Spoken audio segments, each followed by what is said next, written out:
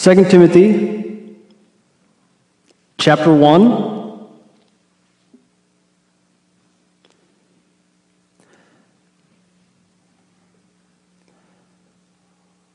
Only one life. Yes, only one. Now let me say, thy will be done. And when at last I hear the call, I know I'll say 'twas worth it all. Only one life, 'twill soon be past. Only what is done for Christ will last. Only one life, 'twill soon be past. Only what is done for Christ will last. And when I am dying, how happy I'll be if the lamp of my life has been burned out for thee. Over the next 10 weeks, we are going to be spending our time in Paul's second letter to Timothy. And if you're joining us on Wednesdays, some of this will be recap, but for the most part, when I'm preaching on Sunday versus what I'll do on Wednesday, there will be differences. For instance, for our time on Sundays, I'm going to try to have this theme traced through all 10 messages to give unity to the second letter to Timothy. On Wednesdays, we'll hit some of these things in more detail. All right, so we'll spend a little bit more time on the details.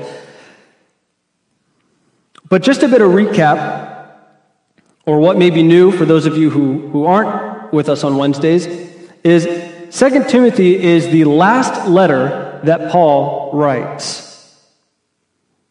It was probably written in 66 or 67 AD. Paul is in prison. He is going to be martyred for his faith very soon. And he is writing to his beloved child in the faith, Timothy. And so what Paul has put together for Timothy is what we will call a farewell discourse. We see these in Scripture. We see it from Jacob to his sons. We see it from Moses to Joshua. We have examples of this also from Jesus Christ to his disciples. And a farewell discourse usually has an announcement of imminent departure, directives to keep God's commandments, predictions of what will happen after the speaker's departure, comfort and instruction for those who survive the speaker, and appeals to remember what the speaker has taught. And as we go through this second letter to Timothy, be on the lookout for these things, and I will bring them up as we go. But we will see very clearly, this is Paul's farewell discourse to Timothy, like Moses to Joshua, passing the torch of leadership. And the main thing that Paul has to say for Timothy is to have courage, have faith, be faithful. Why? Why would this be something that Paul was so adamant to communicate to Timothy towards the end of his life? And it's because the apostolic age is ending. Transition is taking place. So Paul says things like, build on the foundation that I have established. Timothy, guard the good deposit from the apostles. Because the question naturally would be, from Timothy to Paul, what comes next? What do we do? What happens when the apostles are gone and the authority that came with them is gone?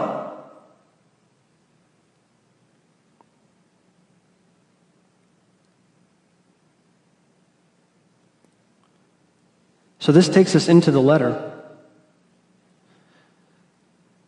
Today we'll be in verses 1 through 7.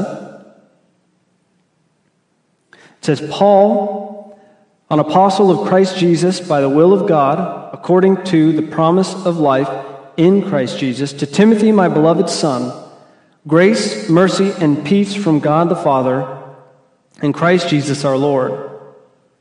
I thank God whom I serve with a clear conscience the way my forefathers did, as I constantly remember you in my prayers night and day, longing to see you even as I recall your tears, so that I may be filled with joy. For I am mindful of the sincere faith within you, which was first dwelt in your grandmother Lois and your mother Eunice, and I am sure that it is in you as well. For this reason I remind you to kindle afresh the gift of God which is in you through the laying on of my hands.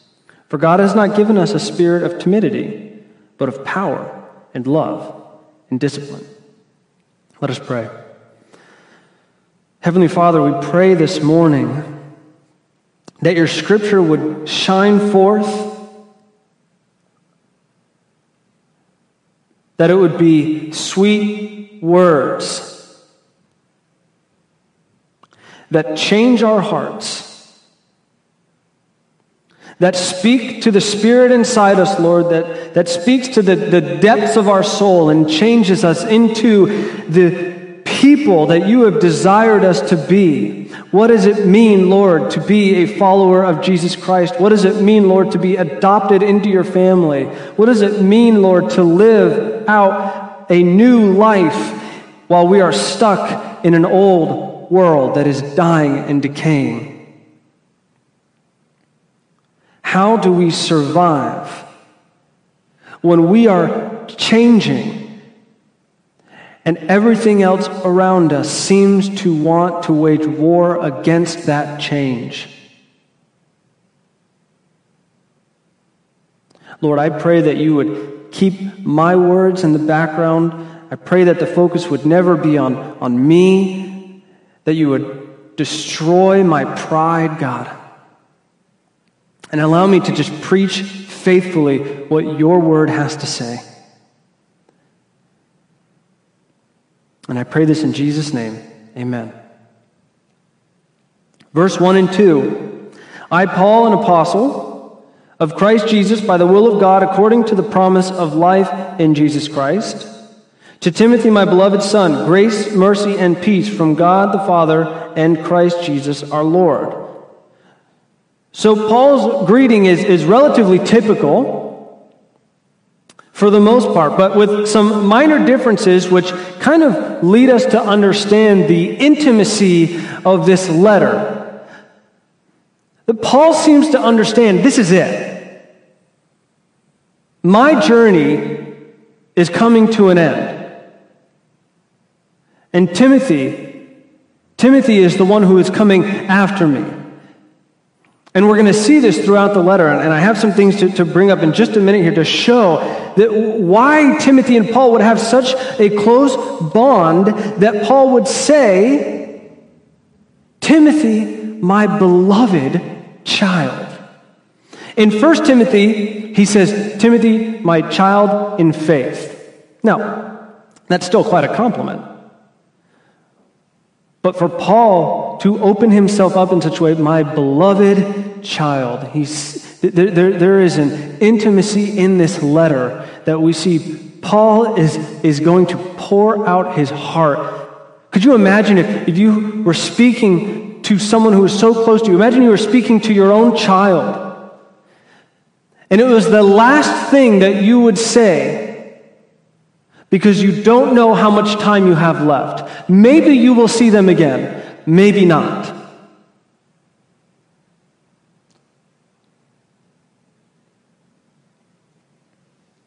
Paul is our author, Timothy is our recipient. We see that right at the beginning. And he says, by the will of God, according to the promise of life that is in Jesus Christ. The promise of life is in Jesus Christ. And this promise of life is going to be a theme that we trace through the sermon. Throughout the entire, through this sermon, right, and throughout the entire letter, we are going to be looking at this theme of the promise of life that is in Jesus Christ. And what does that mean? What does that do? What happens when we believe that promise? What happens when we walk according to that promise? That promise of life is a big deal when it comes to persecution and when death is knocking at the door. Eternal life is in view here, yes. All the glory and peace and joy and love that we are hopefully longing for, fully in the presence of God. We don't know it completely now, but right, we look to it and we long for it. Do you ever long for things? Maybe not as much as we used to, right? We're kind of in an immediate culture where things come very quickly. I ordered some books a couple weeks ago, and they still haven't come in yet. I long for them to come in, but the reality is it's because I'm used to them coming in a day or so. So now that I have to wait 2 weeks, I don't know what to do with myself. I'm looking out the window of the door every day. Are they here? Are they here? The tracking says they're not close. I still have to look, though. Right? Because I'm longing for it. And that's kind of a sad thing to long for, in a sense. But this is kind of what we've become. We're very immediate. We need it now. But this longing for something like the promised life, I think that's more similar to those of us who have children and have had to wait that 9 months for that child to be born. It seems like the closer you get to the due date, the longer it takes. I remember when we were waiting for Ellie to be born, and when the due date hit and we were past the due date, I couldn't take it. I was longing so deeply to see my child, to hold my child, to experience fatherhood for the first time. I can imagine Paul being in a similar situation. Paul knows that death is near, and yet he's longing. And so the minutes turn to hours, and the hours turn to days, because there's this excitement. Not that he's looking forward to being martyred, but an excitement in the sense that the journey's coming to an end, and what I've been longing for, to be in the presence of God, it's coming.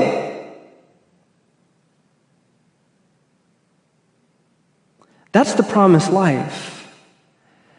And in a very, obviously this is eternity that we're looking towards and excited about and longing for, but in a very real sense, that eternal life starts now. Dangerously, people think this way in the sense of they're just waiting for the next life, as if I'm just waiting for a train to heaven, and I'm just kind of meandering on the platform. And that's a dangerous attitude, because right now, if you are in Christ, you have entered into the new creation because you are a new creation. God is doing a work now, and you are in Christ now. Positionally, you are seated with Christ in the heavenlies. And now you are still here, yes. But you have entered into the new creation. You have been joined to Christ. Your life in Christ has begun already. We long for eternity when we don't have to deal with the obstruction of the world anymore, but right now it's still taking place.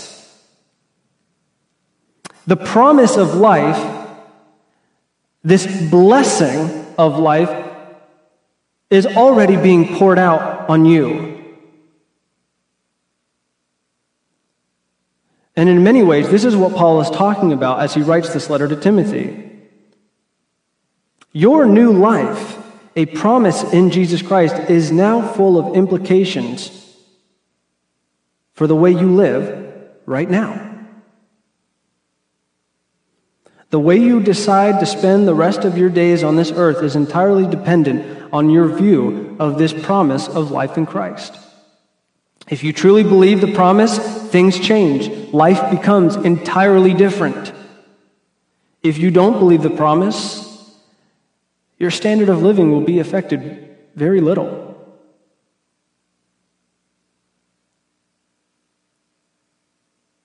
So as Paul writes this letter of farewell discourse to Timothy, and its focus blooms from the belief in the promise of life in Jesus Christ.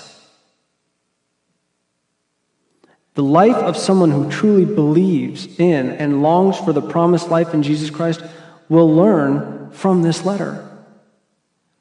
If we believe in this promised life, we will learn what Paul has to say in this letter. We will be challenged by it. We will be encouraged by it. There is a fear of the unknown. When Paul departs from this life, when the apostles are all gone, when persecution and suffering come, but Paul exhorts Timothy with the promise of life in Jesus Christ. And what is produced from the promise of life? What comes from belief in the promised life? Faith on fire. Faith on fire is the product of a life that believes in the promised life of Jesus Christ. Faith on fire is the product of a life that longs for the promised life in Jesus Christ.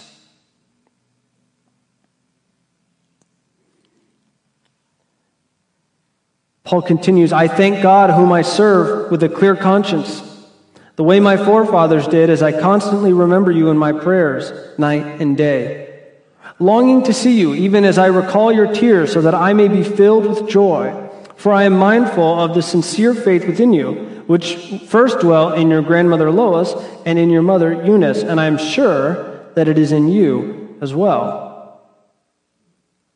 Both Paul and Timothy have a faith that they have learned from their ancestors. So Paul thanks God that he serves him as his ancestors did. Now this is interesting. Paul's worship is in continuity with Israel.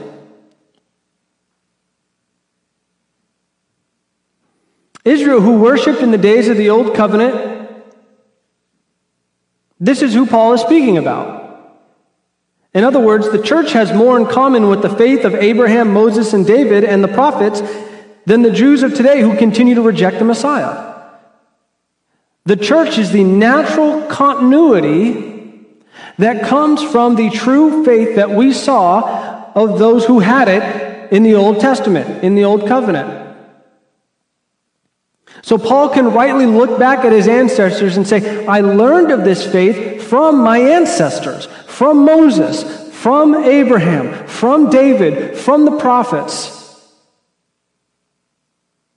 And what I believe now, the change that is in me because of Jesus Christ, is really the natural outworking of God's plan.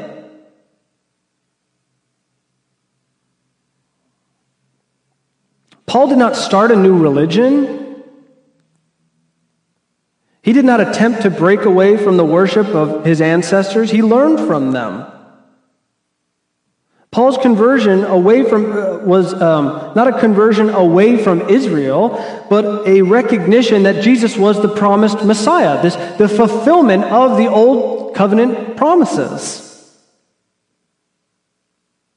So our ancestors, likewise, are the faithful ones. Our ancestors are the ones who have been faithful to the Word of God.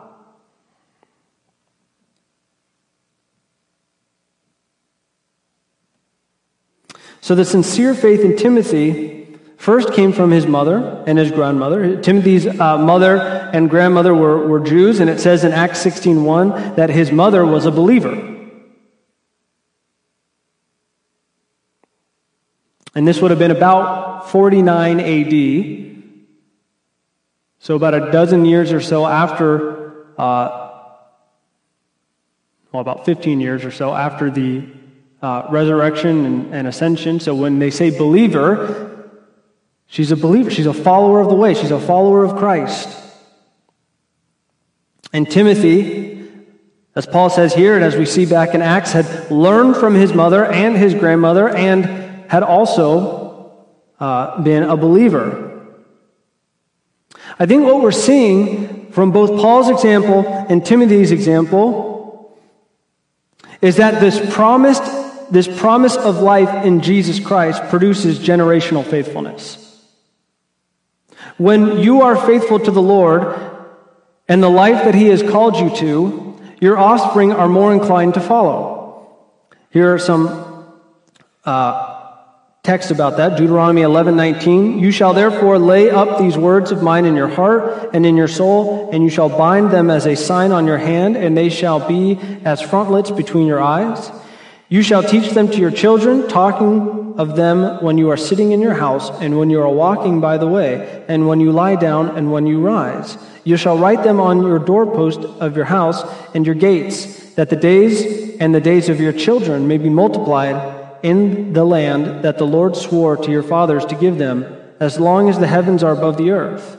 Proverbs 22:6. Train up your child in the way he should go, and when he is old, he will not depart from it. And Ephesians 6:4, fathers, do not provoke your children to anger, but bring them up in the discipline and instruction of the Lord. Now, this does not mean every single child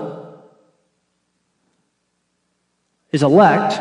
It doesn't mean that some children won't rebel, but the principle that the Lord has given is that the way that you act and the way that you live according to this promised life has a direct effect on your children and on your grandchildren and on the generations that go down the line. And Paul is saying, we know this because my ancestors were faithful, and there's still a faithful remnant today because of their faithfulness.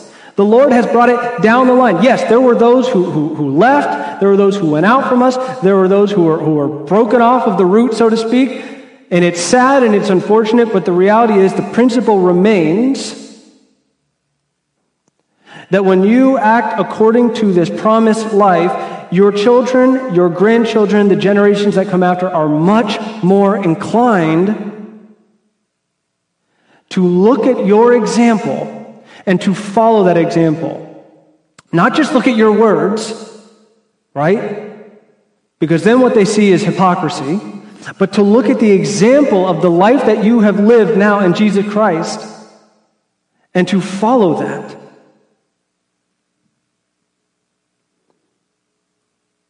Timothy, trained by his mother and his grandmother. Paul, seeing the faith of his ancestors. So our responsibility is to be living out this new promised life. And this, right, I said the product of this new promised life, if we really believe it, is faith on fire. Faith on fire spreads. Faith on fire is something that is noticed by our children. If we have faith that is on fire, our children will recognize that. They will say, Dad and Mom are sold out for Christ.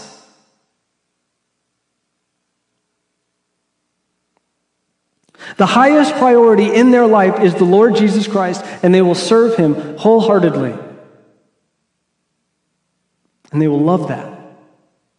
They will look up to that. They will follow that.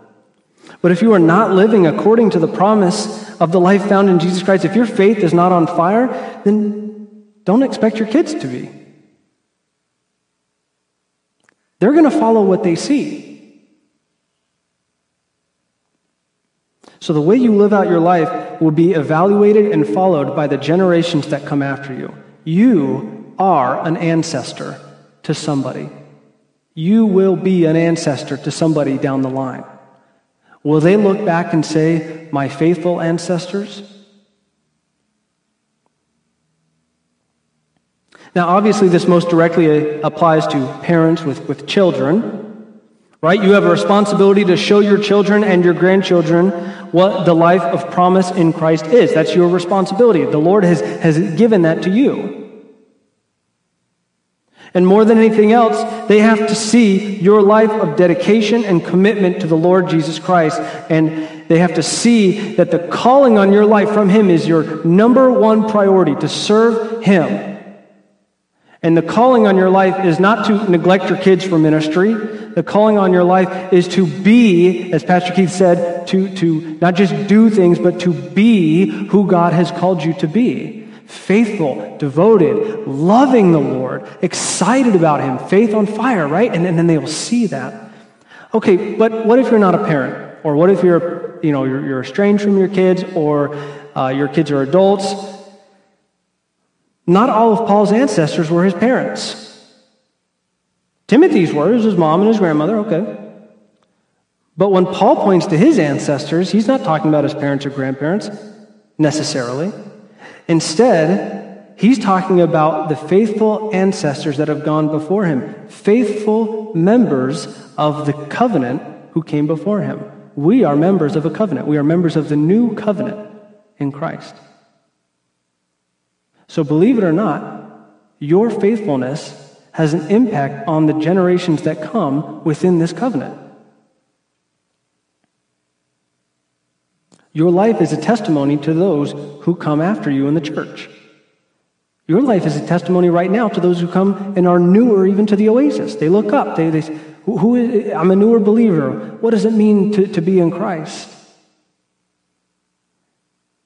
And if they see a faith that's on fire, then say, okay, I want that. I want to have a faith on fire. If they see a faith that's cold and bitter and kind of dead, then either they won't look up to you, or they may be fooled into thinking, I guess this is what it looks like after a time. Those who come after us will look at us as an example of what to do and what not to do when it comes to following the Lord Jesus Christ. So Paul lays that out. Right, when we have this believe in this promised life of Jesus Christ, right? The product, like I said, is faith on fire. That's going to be like our slogan for the rest of 2 Timothy. Okay, the next 10 weeks, depending on if we meet and we split that up at some point. But 2 Timothy, faith on fire. All right, it's going to be faith on fire. By the end of this, I want everybody's faith to be so on fire that it spreads like wildfire. But when we have faith on fire, the first thing Paul makes mention of is the fact that he is a product of faith on fire. Timothy, you are a product of faith on fire. Don't be fooled. You all are a product of somebody having faith on fire because it spoke to you. They spoke the word of God to you. They discipled you. They trained you. And you, therefore, will also be an influence. If you have faith on fire, a good influence. Why? All because you believe in this promised life in Jesus Christ. Then Paul says in verse 6 and 7, for this reason, I remind you to fan into flame, or in our version it says to kindle afresh the gift of God which is in you through the laying on of my hands. For God has not given us a spirit of timidity, but of power and love and discipline. So because Paul knows of Timothy's faith, he says, I know this faith is in you as well. He calls on him to fan into flame this gift from God. This is the faith that Timothy has received. This faith is a gift from the Lord.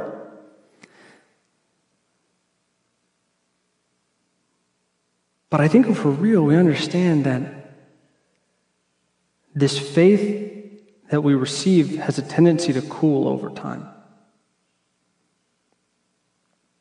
I notice in my own life how over time apathy can set in. And I was really excited at first. Even for ministry, really excited. And over time, the excitement just starts to dwindle. And then distractions set in. And at times I just get tired of meeting with people and dealing with people. The lost, the saved, it becomes a burden. And in some cases, I just really didn't care anymore. I mean, what's the point? People don't want to listen to what I have to say. I'm no great example myself. The church isn't growing like I want to see it growing. The things that I'm on fire about, it seems like no one's on fire about it. Maybe some of you can relate to that. Maybe for some of you, the heat, right, the heat of your faith, this fire, has really cooled down. Maybe you used to always share your testimony, right? And you're always quick to confess and repent, and just over time, we don't hear it from you anymore. Maybe you used to really hunger, thirst for the Lord, right? You hungered and thirsted for righteousness. You couldn't get enough of His word. You wanted this more than you wanted food. And now, maybe you get into it a couple times a week. Maybe. Maybe at first you had to tell people about this gift. You received the greatest gift that could possibly be given, and you had to tell people what you had received. And you couldn't help it, right? And now that's gone too. Maybe you were like Ephesus. You can spot the false teachers.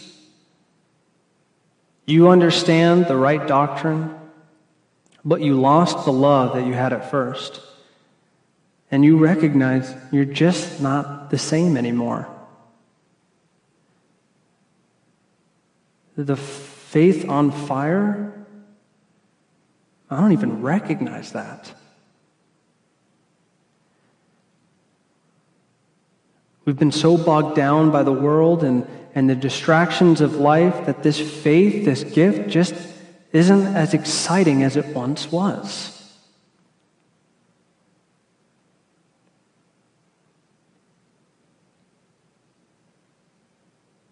And if it's not exciting, you're much less motivated to share it with anyone. And people won't see it in you. Do you remember getting a gift, whether it's Christmas or a birthday as a kid, and you get it, and it's I still remember the day that I got, my first Game Boy. I remember what it looks like. I remember how excited I was when my dad, he hid it. It was the last thing I got that morning. I thought everything was done. And I'd wanted it, and he pulled it out of the closet, and he showed it to me. And I was so excited, I don't even know where that Game Boy is. And even if I did have it, I wouldn't play it. Graphics are terrible. But we can't do that with this gift. But we know in our humanity, that's the tendency. We do it with everything. Everything. The job that we always dreamed of that we got after a season, it's just not exciting. Everything in our life. I don't want to get in trouble, but spouses, we know, right? It's not as exciting as the wedding day maybe, not because it can't be, but because we just, in our humanity, let it die. We don't fan into flame the relationship. And so over time, it's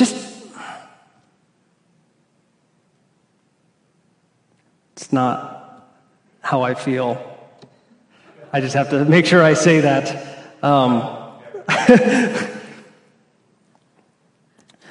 But that's not to take away from the reality that is how it works.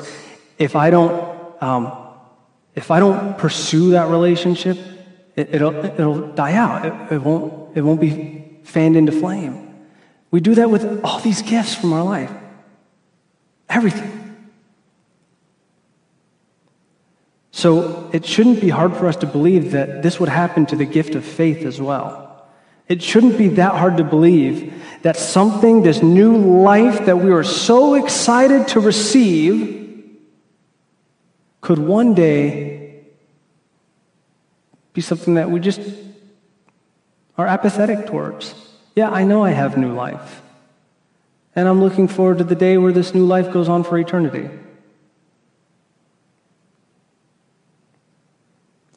But Paul says to Timothy, and he's saying it to us, you need to keep the flame hot. Fan it into flame. feed it. Right? When the flames start to go down and you can sense that it's cooling, feed it. Fan it into flame. It needs to grow. It needs to stay hot. It's a gift.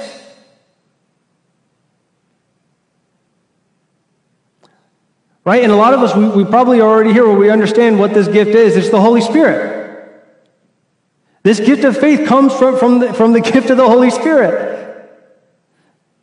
So this gift, don't quench the gift. Exercise it. Use it. Enjoy it. Become excited about the gift as you position your mind and your heart to contemplate the gift. Do we recognize that you have received the promised life when instead, beforehand, you were streamlining toward destruction? Before the gift of life, your life was built on one thing: death, rebellion, hatred of God. Invested in sin, enslaved into nothing but wickedness. That was your life. Everything you did was geared towards that. And the Lord stepped in and pulled you out and said, you have new life. I've given it to you. I've given you new life. When you were dead, I have made you alive.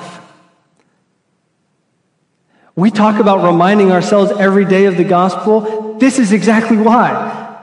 We have to remind ourselves every single day, this is who I was, and apart from Christ, it's who I still would be. There is a way that seems right to man, right? And its way ends in destruction. I can't tell you how many times I'm going out and I'm talking to people about the gospel, or I'm at Planned Parenthood and I'm seeing dead people going in because they think this is the right thing to do. This will end in blessing. This will end in something good or something for my benefit. And it's so sad to watch that they're just walking toward further and further toward destruction.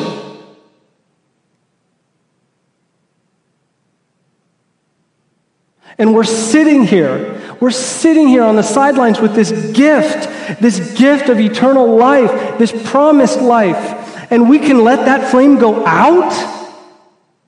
We can let that cool down?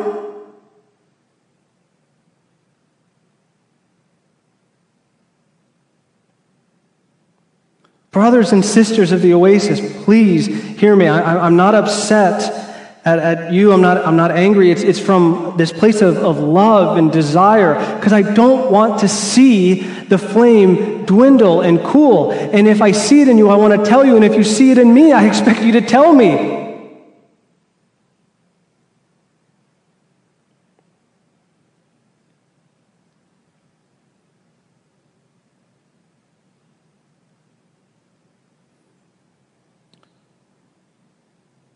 So when this is fanned into flame,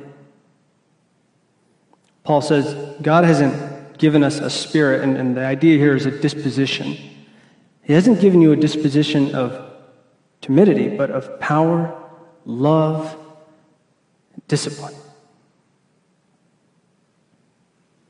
This disposition is from the Holy Spirit. The Holy Spirit does not give a disposition of fear, right? And the idea here, we talked about this on Wednesday night on the first night, but this is the idea of cowardice. You follow the Lord Jesus Christ, the King of Kings, the Lord of Lords, who has said at the end of Matthew that all authority on heaven and earth has been given to me. Therefore, you don't walk as cowards anymore. I'm the authority. And you follow after me.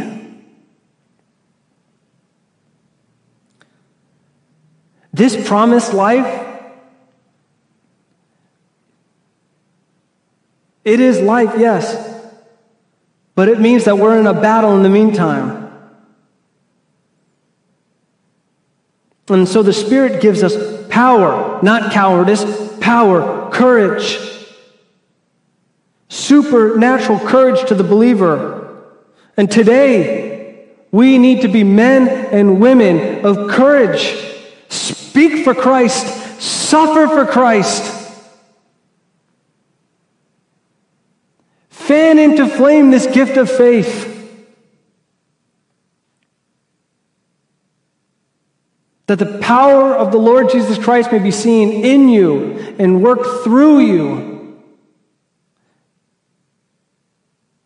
It's so interesting to see. In Paul's day, we had this explosion of the gospel with great suffering. And today, we have no suffering, and it seems like the gospel just doesn't move.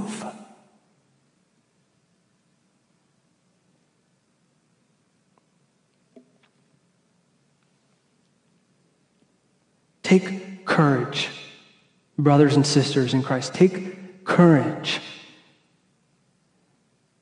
with your faith.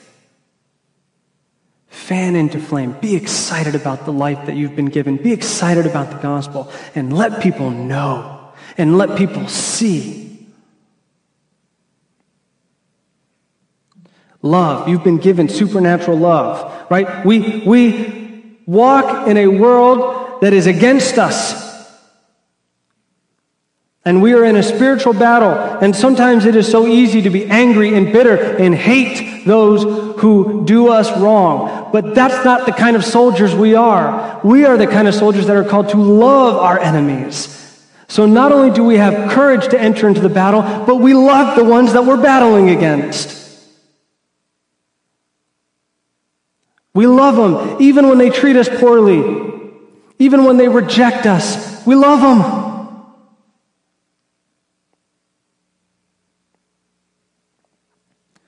We don't want to be courageous but lack love. We want to be courageous with the gospel and full of love, right? And the last one is self-control. So Paul uses a unique word in the New Testament.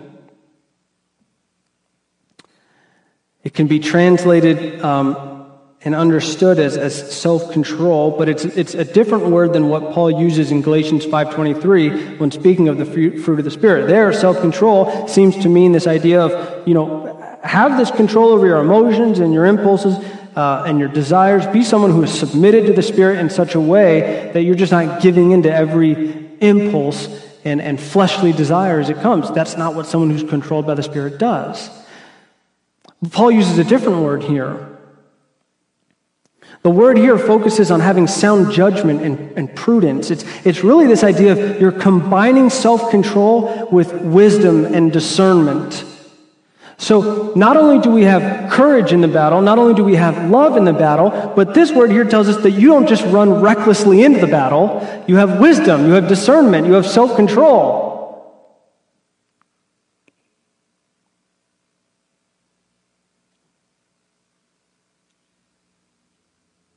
So let me ask, what are you doing with what the Lord has given you? Are you using it? Are you fanning into flame your gift of faith? Or as you examine your life, are you noticing that it's dying out? Maybe for some of us, we recognize it's been dying out for a while.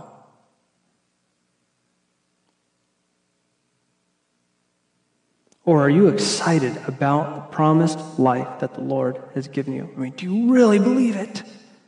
It's there. It's given to you. What are you going to do with that gift? Let me ask, when was the last time you shared the gospel with the lost? And I don't mean when was the last time you were nice to a lost person. I mean, when was the last time you shared the gospel with them? That they needed this life. Not that Jesus loves you. They need Jesus.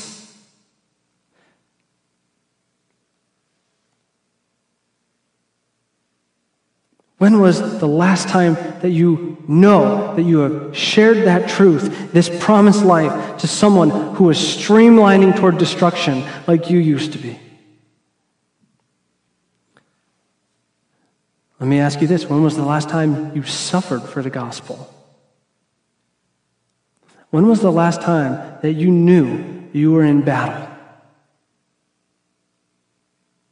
and that you were being persecuted and hated or mocked because of your faith in the Lord Jesus Christ. Maybe it's at work when you're unwilling to cave into dirty jokes or lying or whatever because of your faith in the Lord Jesus Christ. Maybe it's from those who don't like the fact that you're sharing the gospel with them.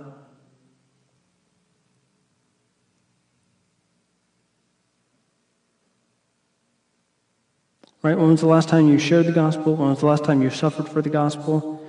And the last question really is, would we say that the Oasis is known in this city?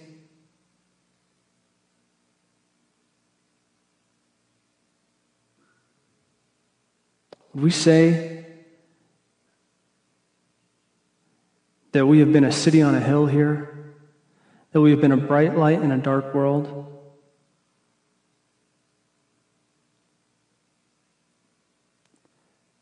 I love our Sunday gatherings, and I miss the fact that we can't have them in the way that we used to right now. And it pains me to know that we have another 30 or so days of this. But like I said on one of the Wednesdays, maybe this is a time where God is really starting to challenge us of how we can start being the oasis, this bright light that we're called to be outside of just these four walls.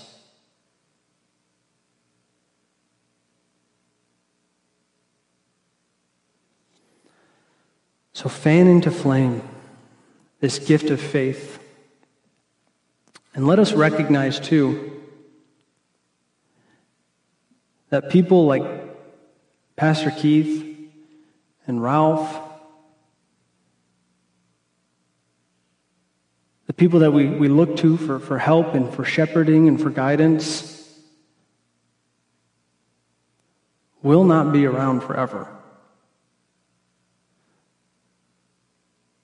And some of us may realize that we don't have much to offer the next generation of believers because we haven't really done anything with this gift.